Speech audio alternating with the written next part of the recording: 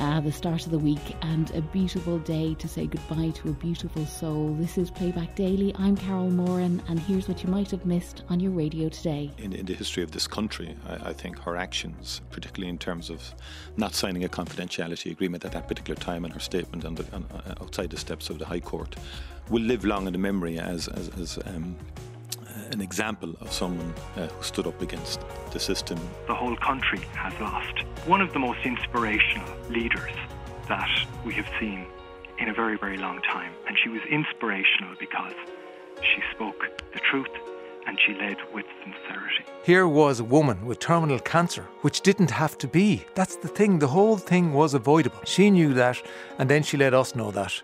And we'll start with the dark, desperate news that broke on a sunny winter's morning as Claire Byrne was interviewing on Taoiseach Micheál Martin. Now, Taoiseach, I'm just getting some news here which has just come into me here, and very sad news that the cervical check campaigner Vicky Phelan has died. She died in the early hours of this morning at Milford Hospice in Limerick, and people will know that Vicky was diagnosed with cervical cancer in 2014. As I say, this news is just coming into us, and our deepest sympathies to Vicky's family and friends who are hearing this news this morning. And I'm sure you'd want to say some words and pay tribute to Vicky Phelan yourself, Taoiseach. Absolutely. I think this is very, very sad news.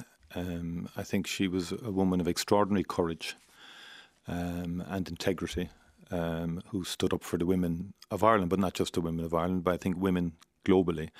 And to her family, to her husband and family in particular, we extend our deepest sympathies. I think in the history of this country, I think her actions, particularly in terms of not signing a confidentiality agreement at that particular time, and her statement outside the steps of the High Court, will live long in the memory as an example of someone who stood up against the system and the normal conventions of actions and so on, to say, no, I'm not signing that. I want this revealed in the public interest, and she stood up for the public interest. On Taoiseach Micheál Martin, on hearing the news of the death of Vicky Phelan, then Tipperary Labour TD Alan Kelly spoke to Claire. And Alan, I know Vicky was a close friend of yours. What would you like to say about Vicky this morning? It's devastating. She was the most incredible human being probably I've ever met. She, my condolences to Jim, Dara, Amelia, all the Phelan and Kelly families and her wide range of friends. And thinking particularly now of Lorraine Walsh, Stephen Teep, John Wall. It's a very difficult morning, but the one thing that, because I've met Vicky a number of times, Alan, as you know myself, and despite everything that she was facing and all of the campaigning that she was trying to do, she was a great person to be with. She was full of fun, full of life, and the one ambition she had for herself was to live that life and what she had left of it to the full, wasn't it? Yeah, I suppose what's really shocking today is Vicky always fought back, and she was so resilient, the most resilient person I've ever met. And I suppose in your heart of hearts, you knew this day would come, but it's still a shock because she always rebounded. Yeah. And so many times I was with her just 7 or 8 days ago, and I was inside with her in Limerick, and I was with her for an hour, and we still had the crack, we still had the laugh, we talked about everything, and her maiden name is Kelly, and as I was leaving because she was getting some treatment, I had to leave, and I just turned to her and I said, the Kellys will always be together, and I put my thumb up to her, and she smiled and put a thumb up to me as well. So that was the last thing I saw of Vicky. But she had some strength. She was amazing in how people will never know the amount of time she gave to so many people that came looking for her help. I know about it because I worked with her. I know her with TD and all of that, but yeah, she was a friend more than, it was, our relationship was friendship based, and she came to the PAC that famous time when she did the interview was in front of it with Stephen Teep, and actually after it, I had to take her over to meet the Minister, Simon Harris, at the time, and she actually didn't know how to get there. So I brought her over, and afterwards I said I'd wait and bring her out as well, because they didn't know how to get around the government buildings in Leinster House. And we were walking across the road on Marion Square side. I get in a taxi, we held on a taxi, and it was an involuntary thing, but it's one of the best moments of my life. She hugged me, and she said, "Won't you always do your best for us all?" And that was... Labour Party TD Alan Kelly there. Then Claire spoke to Cian O'Carroll, the solicitor who represented Vicky. Now, Cian, I'm very sorry for your loss this morning, because I know you very much count Vicky Phelan as a friend. But her bravery throughout that period, as the Taoiseach mentioned before the break, was remarkable. I mean, it caught the attention of the entire country and beyond, and we know what led on from then. That and her campaigning, as Alan Kelly told us, from there on, she never stopped. No. She never stopped, and it came from that sense that truth and honesty were the most important thing. She explained so many times how she found the evidence in her own records that there had been this discovery that there was a mistake made in her care, that her smear test had been misreported, and then that had been kept from her. The misreporting was the big issue, but she took it upon herself. She didn't accept attempts to gag her.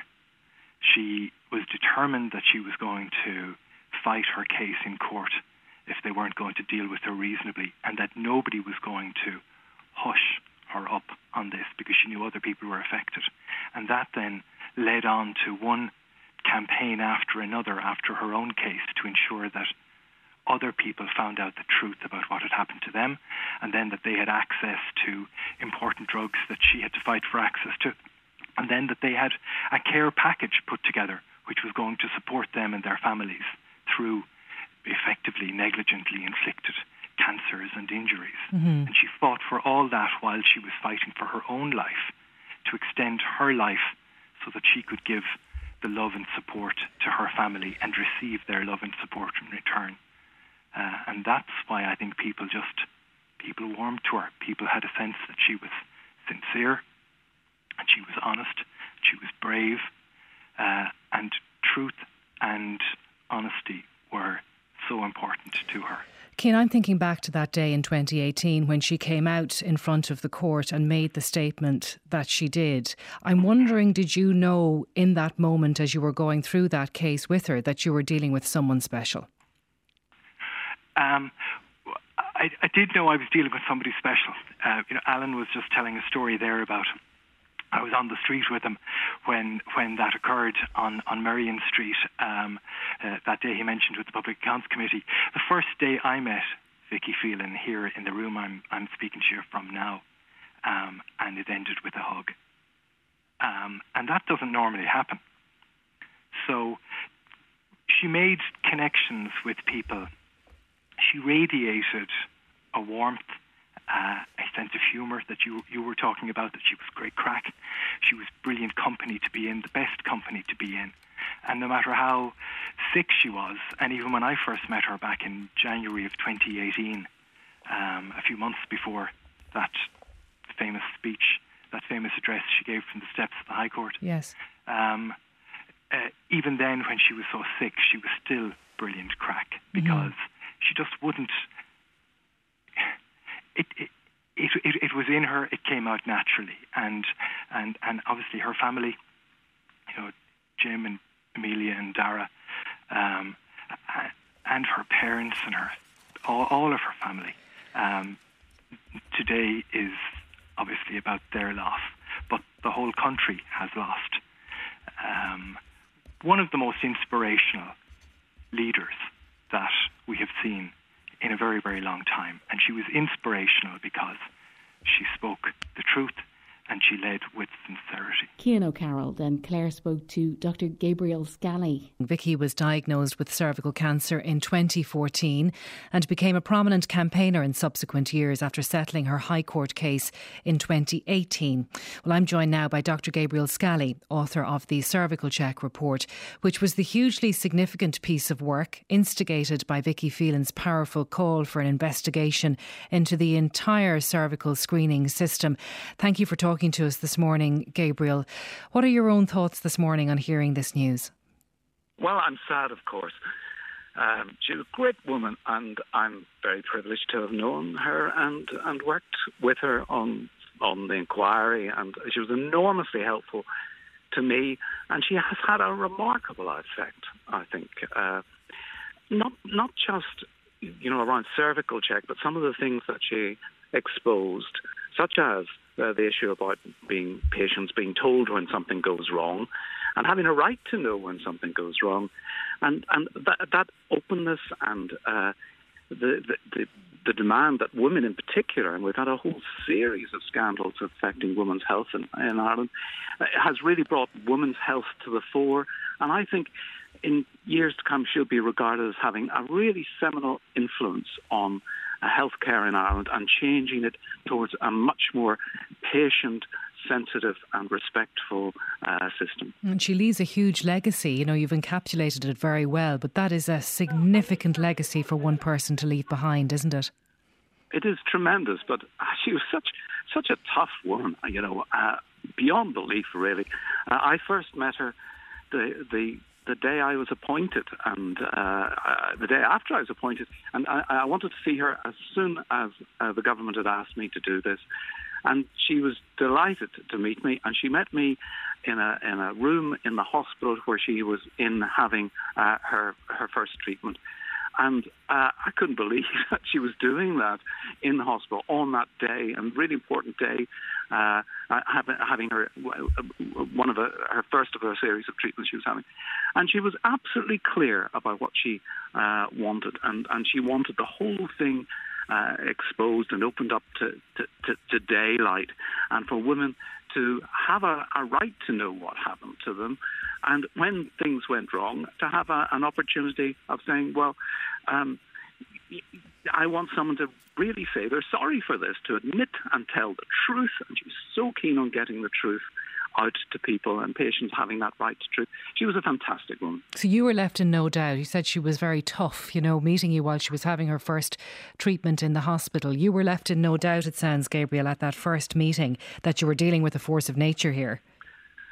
Yeah, I mean, sometimes that's a very gendered term, Claire. We always talk about, women being a force of nature if they happen to stand up for themselves. But she did stand up for herself and for the women of Ireland as well. And she knew that that her chances of surviving the cancer and so on weren't great. But she gave every ounce of energy she could possibly do. And she wasn't afraid to tell me when she thought I was going wrong and give me advice about what I needed to concentrate on and who I needed to talk to. And she did so much, I think. And as I say, she will be regarded, I think, as someone who's made a really fundamental shift. And with a duty to respect that contribution and also carry on that contribution. This Thursday is World Day for the Eradication of Cervical Cancer, and that's a big day for Ireland because Ireland should now really be in the vanguard of getting rid of cervical cancer for once and for all. Mm-hmm. And that's how she would want to be remembered. She would want to be remembered for the good that she did for the women coming after her. I mentioned earlier, her energy, despite everything that she was going through herself and the strength that she showed in her campaigning work. It was truly remarkable, Gabriel, I think you'd agree. Oh, it was incredible. And her ability to remain cheery and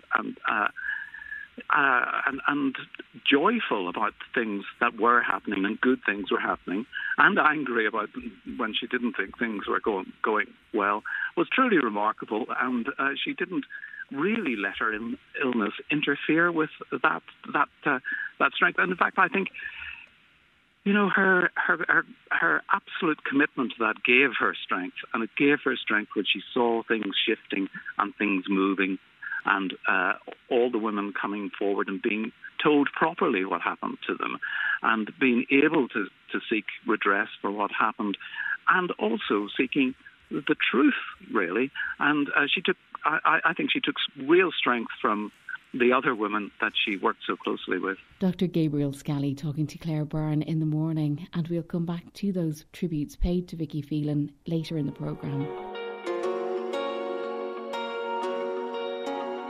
And in the morning, a conversation about the growing issue of human trafficking and modern-day slavery when social worker and filmmaker Sinead Colopy spoke to Ryan Tubridy about her film Every 5 Miles. Yeah, it's technically a short film, part of the Storyland series. So there was 3 short films commissioned by RTE, RTE Drama, to try and, I suppose, highlight new voices and new writers in the country. So mine, it's kind of a trilogy, but mine is the 3rd part of the Storyland series. OK, so congratulations on that. Every 5 Miles, we won't explain where that title came from just yet, because it just kind of alights on us at the end of the short. But it's... Why don't you give us the kind of the nutshell version of it and what it is, and we'll go back from there. How about that? Yeah, perfect. I suppose it's about it's a world that we all know. So it's a world of petrol stations. So we all go into petrol stations every day of the week. It's a very familiar world. And inside in that petrol station, there's a young girl called Saoirse. She's working behind the counter. I worked in a petrol station in my 20s, so it's a world we're all very familiar with. But it's what's happening. It's the macro world and the micro world. So you're inside in a very familiar world, but there's a very dark world happening right on its doorstep that everybody's driving past, washing their cars and going in, doing their business. But little do they know that they're driving past what they call is a human trafficking front, which is happening in the car wash. So the car wash is a front, and then there's young men working there, and the whole story follows Saoirse, who's looking out the window of their petrol station every day, and she starts to see little things about these car washers. Lads that she'd walk past every day and thought nothing of, but she starts to kind of befriend one of them, and his name is David, and it's their relationship really. And what happens at the end of the drama is that she figures out that this kid is not here from his own will, that there's signs that things aren't well, that he's physically not looking really well, and she has to make that call. Do I step out and actually, confront these people and do something to help him? Or do I say nothing and kind of turn a blind eye to protect myself? Yes. So the story kind of goes down that route. The conversation she has with a colleague in the garage is intriguing, because I think a lot of people will have had, sure, where are they from anyway? Lithuania or Romania, one of the Anias, that sort of thing. And I've never, they all look the same to me. That sort of conversation. Not really caring. No. But you make the point that the garage you pass by, but these pop-up car washes, that's what this is. Why did you go there? Yeah, I suppose, I work in community development and children and family services in Tusla, and about 15 years ago... That's your day job? That's my day job. Yes, that's the day job. And 15 years ago, I was doing a piece of work for the Health Board at the time, and it was researching immigrant young people in the Midwest and their experiences. So I was out in the streets, and I was out kind of working with community groups and doing interviews, and I came across a person who's living in a direct provision centre, and they were saying, Sinead, have you ever looked into undocumented workers? And I was like, who are they? And they're like, they're people that are coming into the country without any papers, but they're working here kind of under the radar. So obviously I was interested in their health. So I said, okay. They were like, look, there's a car wash place nearby. If you want to drive past, I think there's undocumented workers there. So I just drove in, pulled the car over, and it was really just to watch that there was any minors there, because I was looking for kind of child protection things, and they weren't, they were all adults.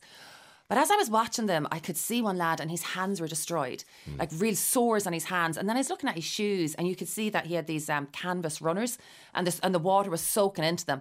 And I was like, these guys are in really poor conditions. And at the end of the car wash, I could see there was this porta cabin, and there was this guy shouting at them, and they looked really afraid. And I tried to hand the young fella the money, and he said, no, go over to the porta cabin, don't give me any cash. And he had his head down, and afterwards I said, there's something not right here. And I said it to a few people afterwards, and they were like, don't go near that place, there's criminals involved in there, just say nothing, you don't want to draw that trouble on yourself. I'm sure the guards know about it already. So 15 years ago, I knew nothing about human trafficking. I just thought it was just a really poor workplace environment that these lads were forced to live in. About 2 weeks later, I drove past the same place, and the hand car wash had disappeared within 2 weeks. And afterwards, something kind of unsettling sat in my stomach. And I said, there was more to this. There was more to this. And it wasn't until years later that I actually learned about human trafficking that I suddenly got sick. I was like, oh God, that lad. I think that lad wasn't there. I think he could have been one of those kids that we're reading about. And I felt so guilty. I was like, why didn't I push it? What happened to him? Where is he? Yeah. And he looked me in the eye and he said something to me in a foreign language and I couldn't understand him. And even now I feel emotional even thinking about him. So I said, sometime I feel really bad I didn't do anything for you. And someday I'm going to do you right. I'm going to write your story as kind of an apology. But also the fact that there's thousands and thousands of these lads out there, kind of what you say, hidden in plain sight. And we just walk past them every day. And we're a little complicit in the silence maybe, or the lack of curiosity. Lack of curiosity. I think we're worried, Ryan, about our everyday lives. We're worried about the cost of living crisis. We're worried about, how we're going to pay our electricity bills. These are the things that when politicians come to our door, we talk about. Certain things I'm worried about. But, these people they're not in our communities. They're not at our school gates. They're not in our offices. They're not at the GAA matches with us. So they're not, if they're not one of us, there's no family there advocating for them. Yes. Who is advocating for them? And they're kind of on the fringes. And maybe that's why it's not as political an issue as other things are. And Sinead spoke about the lack of awareness of labour trafficking. When it comes to labour trafficking, I suppose we hear a lot about sex trafficking in this country. Right, yeah. That is hitting the papers. We've got brilliant organisations out there like Ruhama who have really done amazing work in highlighting sex trafficking and the problem here. But this is labour trafficking, and I think it's that little bit more hidden. Car washes, obviously, I'm not saying it's every car wash in the country. Yeah, we'll all be very suspicious going to the car wash now. Apologies going out to the legitimate car wash owners, of which there are thousands. Of course. But I know just from the UK experience as well, is that, car washes are an issue, pop-up nail salons, agriculture, childcare. Women that are applying for, that come to your house as au pairs, and if she's only charging you €10 a day to mind your children, you kind of have to wonder, why is she charging so low? Anything where it's cash in hand and it's a really cheap price and it's popped up overnight and it closes down really quickly, a lot of times those industries can be a front for trafficking. And where do those people go at night? And where do they, where are they kept, to use an horrible expression for an object? But in very poor conditions. People say that the Airbnbs, I know that there's a brilliant organisation out there called MECPaths, and MECPaths train the hospitality trade. So they train hotel staff on if there are young girls being booked into your rooms and they're very, very young and they're there for long periods of time and you see men bringing them to and fro the bedrooms. They have to actually train hotel staff about this because they are block booking cheap rooms as well. And this isn't just an urban issue. This is very much a rural issue as well. I mean, you see there's grow houses, cannabis grow houses in the Midlands where you might have, a mobile home on the land. So they rent the farm land from somebody, set up your mobile home, set up your cannabis grow house, but it's in the middle of nowhere, so there's no eyes and ears on you. Yes. So it's, you can operate with impunity really when there's nobody looking at you. And the people that, let's say, would be working on the grow house at the bottom end of the ladder, are they the human traffic? Yeah. And they are trafficked to Ireland to work on that, to sleep in that mobile home, and that's your life now. Yeah, I mean, it's a $30 billion industry, human trafficking. Annually, it's a $30 billion every year. It costs you €4,000 to get on a boat from Calais to Dover. That's what you'll pay a trafficker, and they'll put 40 people on that boat. Yeah. So there's 40 people on a boat every day, and multiple boats going out. So it's a huge business, and it's worth a huge amount of money. But then your passport's taken off you. You've got to pay back that €4,000. Your family could be threatened back home. You're illegal in a country, and they're making you do something illegal. So your hands are tied, and you can't properly speak the language. So it must be a very terrifying space to be in. And Ryan asked Sinead about the title of her film, Every 5 Miles. Every 5 Miles is the name of the film.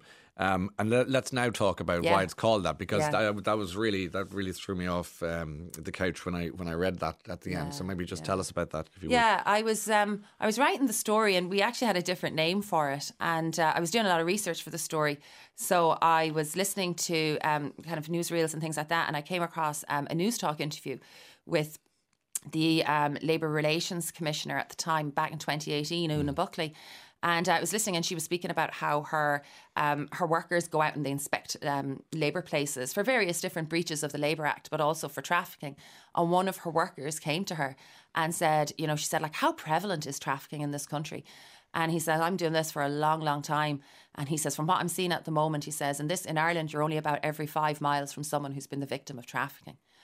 And when I know it's not a statistic and it's not, quantifiable or anything like that, but it was just his impression from being on the ground. But when I sat back and I said, God, every 5 miles, that's closer than we think. Yes. That's really close to us. Yeah. And it just really hit home how close it is. It's not an urban problem. It's not an English problem.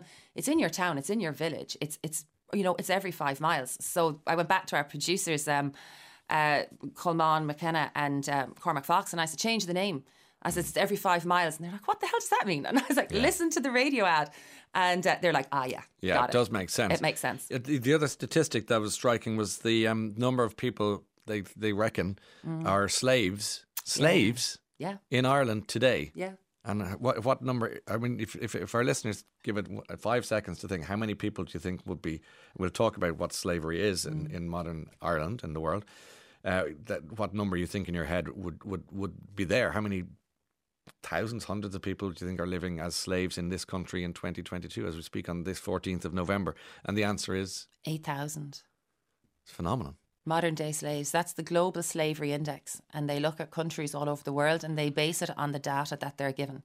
And when they looked at Ireland and the data that's here, they said they estimate 8,000. And that's modern day slavery. And I think that's just the tip of the iceberg because it's very hard to quantify the numbers because it's such a hidden crime. And it's not just foreigners. People think it's a foreigners issue. It's not. It's vulnerable people. It's Irish people are being trafficked every day. Picked up from homeless hostels, picked up off the streets. Kids put on buses, being groomed online to do what we call running county lines, drug trafficking on buses up and down the country, across the border. Yeah. Yeah, it's scary. And what is there, I know it's hard to define because it's case by case, but what, roughly speaking, do you know, Sinead, constitutes slavery? It's where you take away somebody's personal freedom of movement. So when you have basically restricted and taken away somebody's liberty that they cannot physically move, and you have enslaved them. And these people are modern day slaves because they're intimidated, violence is being used, threats, intimidation, they take away their passports so you can't physically move, their ID so you can't ID yourself. And you're basically at their mercy. And that's what a modern day slave is. Which, if you have slavery, you have slave traders. Yeah. Just like the old movies you might watch, 12 Years a Slave or Django Unchained or whatever, what we associate with slavery. Yeah. But it never really went away, clearly. It just evolved. It evolved. It went online. It's anywhere where you have vulnerable people, anywhere where you have people that are going to be exploited. And that's why even with the crisis in Ukraine, we were really, really concerned. I know that TUSLA have had an increase in children presenting unaccompanied minors into the country. And it's been in the media that we've had 3 times the number of unaccompanied minors arrive in our country. We're very worried about child trafficking. We're very worried about trafficking in general, especially since Brexit. So now when you have Ireland, when people were trying to get to the UK, and now the ports obviously getting in and out of the UK, it's harder to get in and out from mainland Europe. So you just circumnavigate the UK, you land into Irish ports, you go up across their border and you can get a boat across to Scotland. So Ireland, is it going to be a safe haven? I know at the Brexit negotiations, it was definitely one of the PSNI's concerns was human trafficking across the soft border. So we are that gateway into the UK from mainland Europe. Sinead Colopy on the Ryan Tubridy Show. And on the news at 1, tributes for Vicky Phelan. There have been many tributes today to the cervical check campaigner Vicky Phelan, who has died at the age of 48. Diagnosed with cervical cancer in 2014, Vicky later discovered that a smear test she'd taken in 2011 showing no abnormalities was wrong. In 2018, she settled a High Court action without admission of liability, but refused to sign a confidentiality agreement in order to speak publicly about the case. President Michael D. Higgins said all those who had the privilege of meeting Vicky were struck by her powerful inner strength and dignity, and by her commitment to the public good and the rights of others. Fellow campaigner Stephen Teep, whose wife Irene died from the disease, said it was with a broken heart that he said goodbye to a great friend who honoured us with her wisdom, love and great sense of humour. We'll be hearing from one of Vicky's closest friends in just a moment. But first, in her own words, the story of her remarkable campaign for justice. Vicky Phelan had a smear test in 2011 under the National Cervical Check Screening Programme. It was wrongly reported as clear. There are no winners here today. I am terminally ill and there is no cure for my cancer. My settlement will mostly be spent on buying me time and on paying for clinical trials to keep me alive and to allow me to spend more time with my children. Mistakes can and do happen, but the conduct of cervical check and the HSE in my case is unforgivable. I just thought, what the hell, straight away I was in kind of, this kind of mode, why was this hidden from me? And then I was looking at it and reading it over and over again, and at the bottom of the page I saw it was page 2 of 2. And I said to Mum, I said, Jesus, where's page 1, I just felt angry, and I'm the type of person, I'm a Scorpio, don't cross me, you'll pay for it. So I just thought, I'm going to get to the bottom of this if it kills me, basically, But I was adamant, I was absolutely adamant that I was never going to sign a confidentiality clause. Oh my God, when I saw the number this morning, I could have dropped. We knew that there were at least 14 other women, and we kind of surmised that there were more than that, to be honest, but I really didn't think there would be more than 40 or 50, nationally. Often people ask me, you're terminally ill, how are you not crying and sad? And, well, I can only explain it that I have this new sense of purpose and I want to leave a legacy behind. I have a daughter who's coming on board. She's nearly 13, and the reason I'm doing this is because I don't want her to have to go through what I'm going through. I'm doing this for her and for the women of Ireland. Ceann Comhairle, as Taoiseach on behalf of the state, I apologise to the women and their loved ones who suffered from a litany of failures in how cervical screening in our country operated over many years. And I do think the apology was more than we expected, and we're very happy with it. I do think, there were far fewer politicians in the chamber than we would have liked, to be honest. I think there could have been a few more there. Everybody has a wife, a mother, or a daughter. Good afternoon, Vicky. Hi, Ray. How are you? Congratulations. Thank you very much. I'm still smiling like a Cheshire cat today. Your book, Overcoming, won the RTE Radio 1 Listener's Choice Award in the An Post Irish Book Awards last night. Had you any inkling? No, I was just delighted to be shortlisted. I did this book for 2 reasons. One was for my kids, because when we started this whole process last year, I still didn't know if I'd be here, to be honest, to get to the end of it. My dying wish will be for the women of Ireland that because of what has happened in this past year, maybe my last year on earth, they will be able to trust that their lives are in safe hands, that they will be minded and cared for at their most vulnerable, and that everything will be done to give them the lives they deserve, the time they deserve with the people they love and who love them and who need them in the world.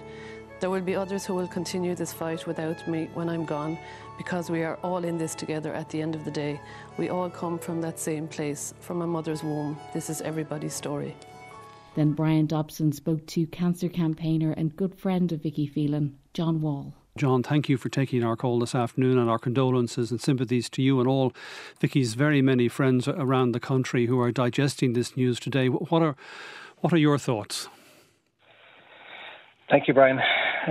My thoughts are today that Ireland has lost an amazing person, a mother, a wife, a friend, and I think it's important that we remember Vicky, the person, today. And Fergal has eloquently pointed out, her legacy and all that she has and continues to do. Her voice will reverberate for many, many, many years to come. But there's also the person that we knew and that we loved. And there's a huge void in all our lives today as a result of the untimely and tragic passing of Vicky. She's an extraordinary human being that fought beyond belief to live, to be the best mother that she can be, to be the best wife that she can be, to be an amazing friend. And that she certainly was to me. We talked, we laughed, we cried. We shared life together, our life experiences together. And it's something that I'll treasure for the rest of my days. And I'm very, very fortunate and privileged to have had Vicky Phelan in my life and to call her my best friend. You've been with Vicky's family this morning, John, I understand, with Jim, Amelia and Dara. They are, I'm sure, just inconsolable at this moment. You know, her strength and resilience, when needed most, is transferred to her family today. They're just how they deal with their loss is, to me, I just don't understand where they're getting it. Well, I do know where they're getting their strength from. It's from Vicky herself. It's immeasurable, the grief when you lose a mother, when you lose a wife at such a young age, and so tragically. It's very difficult, obviously, to come to terms with that, but. You know, there's a lot of support there, and we're all there, family and friends, for Jim, for Amelia, and for Dara. And Amelia and Dara, two amazing kids. That resilience beyond belief is what they're showing, and you know, strength beyond recognition. Talking to Jim this morning, and a few moments ago, he reminds me of Vicky and the strength that she has shown throughout her own battle. And now the strength that the family need to get through the next few days and few weeks. Obviously, there's a lot of national interest for very good reason in Vicky's passing, and the outpouring of goodwill and emotion is not gone unnoticed by the family as well. And through those years that she was campaigning and fighting her own health battle, John, what was it, do you think, that sustained her, kept her good humour, kept her able to battle on? It's $1 million question, Brian. If we could bottle what she had, the world would be an amazing place. I could never put my finger on exactly what it was.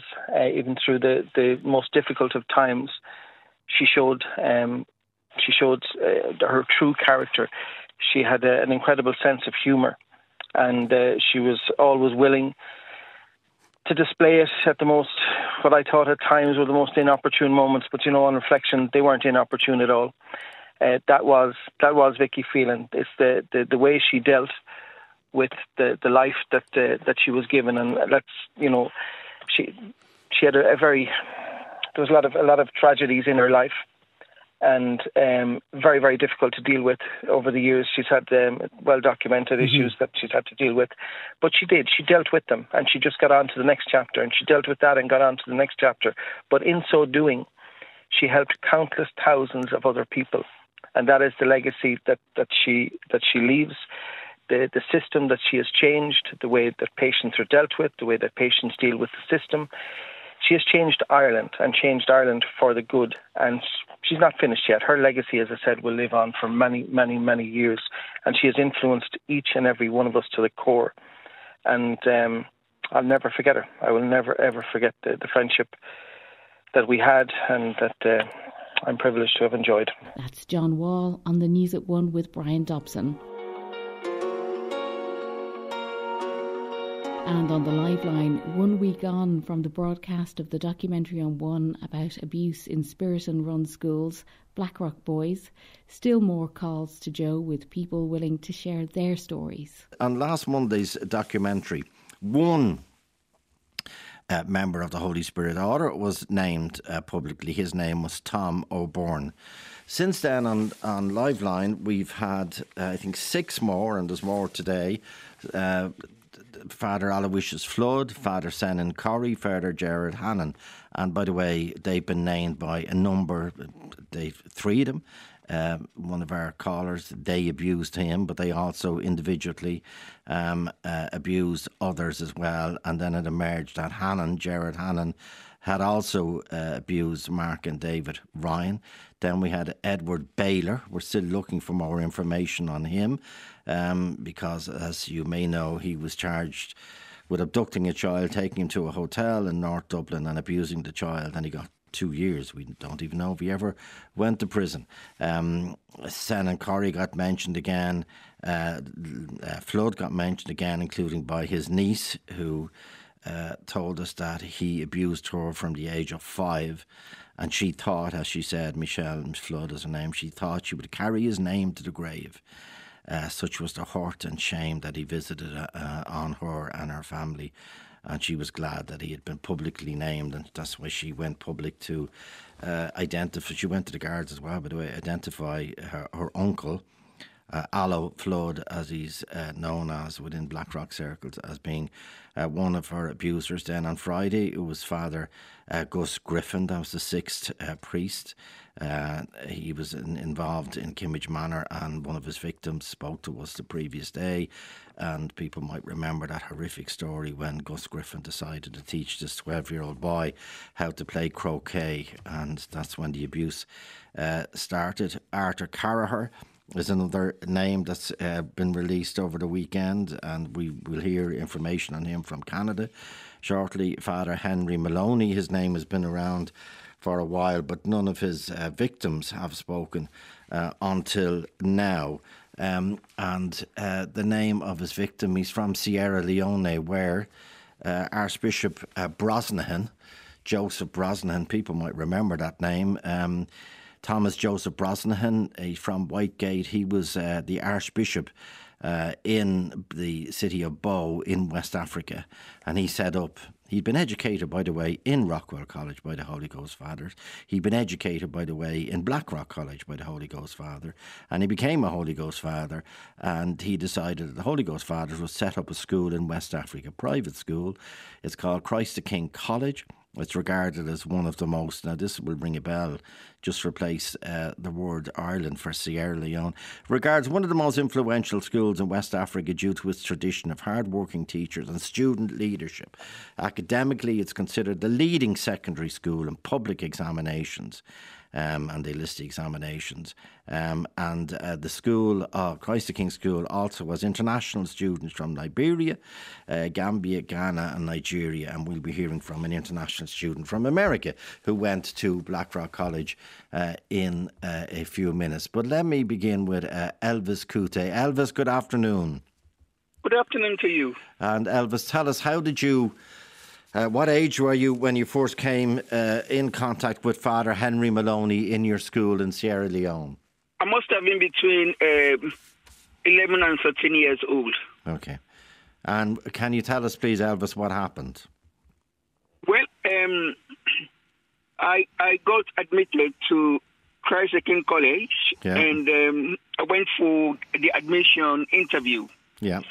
Now, Father Maloney interviewed me, and he being a left-handed person, and I was also left-handed, he allowed me to sit on his lap, and then we both wrote, "The quick brown fox jumped over the lazy dog." So that was the extent of my interview, and then I got admitted to the school, and then the first term commenced in September. Now, it happened that Father Maloney was my class teacher for mathematics and religious education. Okay. And at the end of the first term, we had our exam, our first term exam. Now, Father Maloney was living just next door to the boarding home. Okay. So one evening, I went up to his flat just to inquire about my marks after the exam. Yeah. And then when I went up there, he allowed me to touch him. He touched me, and then he took me to bed. But there was no penetration. And he just Elvis, you were 11 years of age.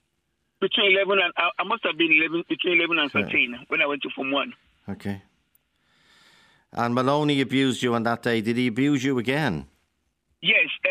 I didn't quite understand what was happening because I was shocked, and that was my first experience. So a few days later, I went back to inquire because another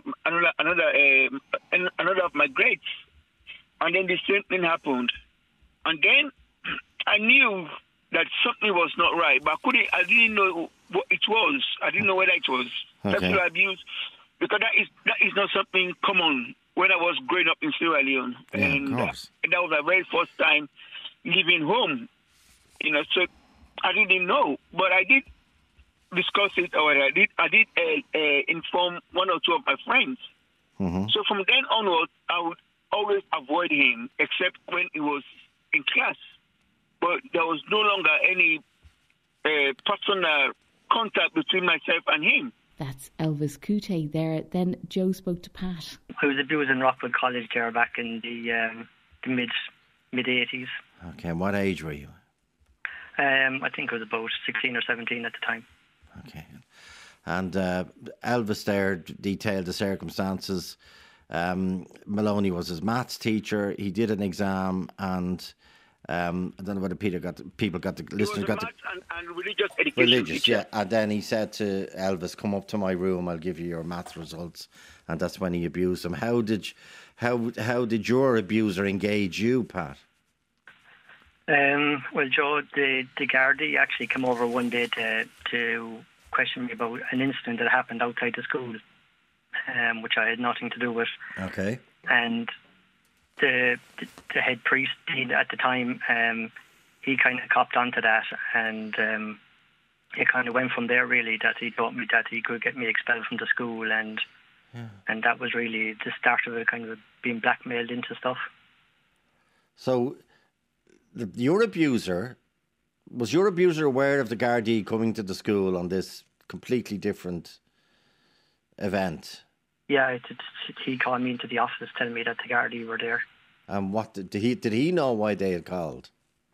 I would presume so. I'm not 100% sure. I presume so, okay. Yeah. And how did that go from the Gardaí doing a routine inquiry, which turned out had nothing to do with you? How did that go from that innocent enough inquiry to you being abused? Well, back then, Joe, he would actually call you into his office / living quarters there, and he would, start from there. And another way that he used to start as well, usually at lunchtime when everyone was having their lunch, he'd give out the mail. Yeah. And he wouldn't have anything, say, from myself or whatever, and he'd say, "Oh, I have a letter for you in the office, come and get it." And that's one way he went about it, And when you got to the office, that's when he abused you? Yeah, yeah. So they always find an opening, they always find a vulnerability. In your case, he obviously exaggerated what the Gardaí were there for and said, if you don't, I don't want to put words in your mouth either, but if you don't keep our secret, which we've heard so many times, I'll get the guards onto you. No, that he would actually expel me from the school. Oh, expel you from the school? Yeah. And what did he seem to think, because the guards had called, that would give him a reason? Yeah, at the time, Joe. And but another thing that would happen too, then he decided that I should learn how to drive. Okay. And he was bringing me out in his car out of the college then as well, and kind of do the same thing. Abuse you in the car? Yeah. God. And Pat, sorry, go ahead. Yeah, and even this guy was so bold there. Like, we were, in one of our years there, we were sleeping in a dorm with about, 36, 40 people inside in it. Yeah. And at night time when the lights would go off, you'd hear him creeping in the door, and sometimes he would go from bed to bed and put his hands up under the covers there and, touching up people under the covers there. And even though the room was full, you could hear people telling them to go away and all this kind of thing, My God. He was just brazen. Brazen isn't the word. Now, how long did you spend in Rockwell, Pat? I was there for 2 years, Joe. And were you due to be 2 years, or you left early, or? No, it was 2 years. Well, it was the time, yeah. Yeah, okay. Now, did he try and contact you afterwards? Yeah, I moved to Cork afterwards, Joe, and he was turned up on my doorstep on numerous occasions. Just arrive at the door or whatever, and trying to let himself in or whatever, and he was kind of trying on the same things all the time then afterwards. He basically called to your workplace or your home to abuse you. Yeah, Joe. Now, did you tell anyone, or do you think the school knew about this, or what's your own sense, Pat? Well, I think most people would actually know. Well, all the students actually knew. There was no question about it. Like what was just commonplace there back then, But as I said, Joe, everyone was, everyone was afraid of the church and the priest back then. So nobody wanted to do anything. And I believed it was a couple of our kind of dorm supervisors and stuff. I believe everybody knew about it. Yeah. And how did it affect you? Well, odd enough over the years, Joe, to kind of come and go at you all the time. And then just a couple of years before COVID there, I was watching someone on the Late Show one night there when they were talking about institutional abuse, and it was kind of playing at my mind then. So I decided that I was going to go to the Gardaí and make a complaint a few years back. And but when I made the complaint to the Gardaí, I only discovered at the time then that the priest in question was actually who was after dying in the meantime. Yeah. So, but I put it up on our school Facebook page as well, and loads of other people came forward and contacted me. Well done. A lot of those made statements to Gardaí as well on the incident. Okay. That's Pat on the live line, and if you need it, there's support available from many phone lines like the Rape Crisis and 114. You can find these and more at rte.ie/helplines. And on the Ray D'Arcy Show, remembering Vicky Phelan. Now, as you would imagine, we're very sad in here today. Vicky Phelan was a regular on our programme, and she first appeared in February of 2018. And the reason she appeared then was that her brother Johnny had sent us in a long email telling us how brilliant his big sister was and the fact that she'd been diagnosed with terminal cancer. And she had researched her plight and was looking to travel to America to get cutting-edge treatment for her cancer. What we didn't know when we spoke to Vicky Phelan on that afternoon back in February of 2018 was that she was taking a court case against the people who did her original smear test and the HSE. And, of course, in April of that year, the results of that court case became public. Vicky Phelan arrived out on the steps of the High Court and she delivered that speech.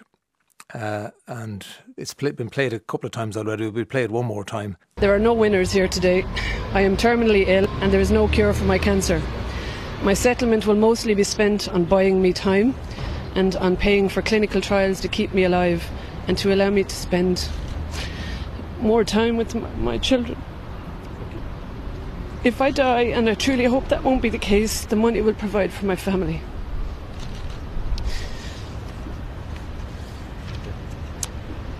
The women of Ireland can no longer put their trust in the cervical check programme. Mistakes can and do happen, but the conduct of cervical check and the HSE in my case and in the case of at least 10 other women who we know about is unforgivable. To know for almost 3 years that a mistake had been made and that I was misdiagnosed is bad enough, but to keep that information from me until I became terminally ill and to drag me through the courts to fight for my right to the truth is an appalling breach of trust. And I truly hope that some good will come of this case and that there will be an investigation into the cervical check programme as a result of this. And there were. And the name of Vicky Phelan became known all over the country and indeed all over the world. As Fergal Bowers has been reminding us, she was listed as one of the BBC's top 100 women, whatever that means, in 2018. But they recognised what she had done in this country for the plight of women and taking on the system. I suppose speaking truth to power. And she was never fazed by that, never fazed. And she had this irreverence about her, which allowed her, I think, to be who she was and to speak truth to power. I heard somebody say that Mary Robinson described her once as a sophisticated bad girl. She was an agitator and a disruptor. And at a time in her life when she should have gone home, pulled the curtains and spent it with her husband Jim and her children Amelia and Dara, she was out fighting and shouting loud and making sure that she was heard and she was visible. And she knew the power of what she had. Here was a woman with terminal cancer, which didn't have to be. That's the thing. The whole thing was avoidable. She knew that, and then she let us know that.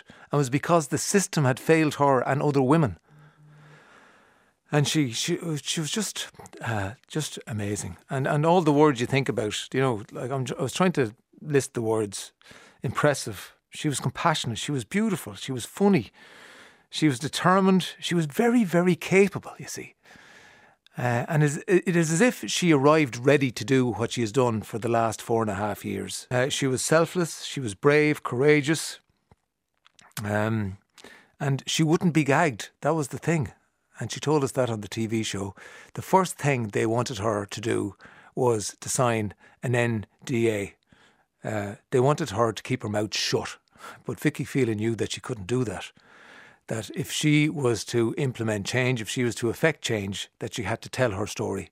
So there was no way she was going to be gagged. And Ray went back to the archive and a conversation with Vicky about facing death. I mean, sometimes I think about it. Obviously, if I'm feeling really unwell, it becomes more and more, an issue for me, and I start really worrying, and I find night times hard if I'm not well, and I think that, maybe this might be the beginning of the end. Say just before Christmas, I was quite sick. I was very sick for a couple of weeks before Christmas, and I really was worried at that point. And it was the first time in a while that I'd been worried, that I thought, oh God, maybe this is it, And as far as kind of all my, affairs, I have everything in order. I'm one of those organised people.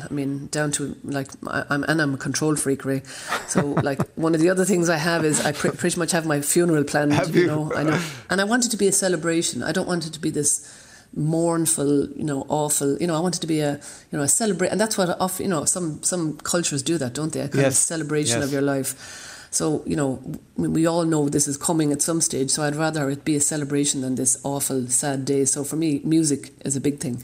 So, yeah, I have it planned to a T. But at the same time, Ray, one of the things I think that a lot of people don't get to do before they die sometimes is, particularly, I often find with cancer, and a lot of cancer patients will tell you the same thing, particularly, people like me who are terminal and kind of, it's coming. You get the time to say things to people that sometimes we don't do, so we're very bad in Ireland at kind of telling people how much we love them, or maybe, you might have fallen out with a friend and, over something stupid. So I've repaired all of those bridges. Yeah, I have. Because do you know what? Do you know what I mean? But it shouldn't be that we have to wait till something like this happens to do those things. I know. And it's the same thing about my parents. We wouldn't have been great in my family at kind of, saying I love you or giving hugs. Now we're all doing it. You know what I mean? And that was driven by me, I suppose, and my cancer and my situation. And, I have no regrets, Ray. Everybody who I love knows I love them. I've done everything I can. I've squeezed every last drop out of life, and that's it. And I think it's so important because a lot of us don't do that, And I certainly wouldn't have before I got cancer. I think we're all so caught up in, jobs and promotions and, being a certain size and, do you know what I mean? Yeah. I know. I no longer care about those things. I think everybody listening knows, but we don't act on it. That's the thing. We know what we should be doing. No, we don't until we're pushed into a corner like I have been. Yeah. But there's a great freedom in that sometimes because it really frees you up to just enjoy life, And it's the simple things, honestly. It's the simple things that make me happy because, when you're not in pain, everything is a bonus, Yeah. Beautiful soul. That's Vicky Phelan from the Ray D'Arcy Show. And that's it for Playback Daily, so mind yourself till next time.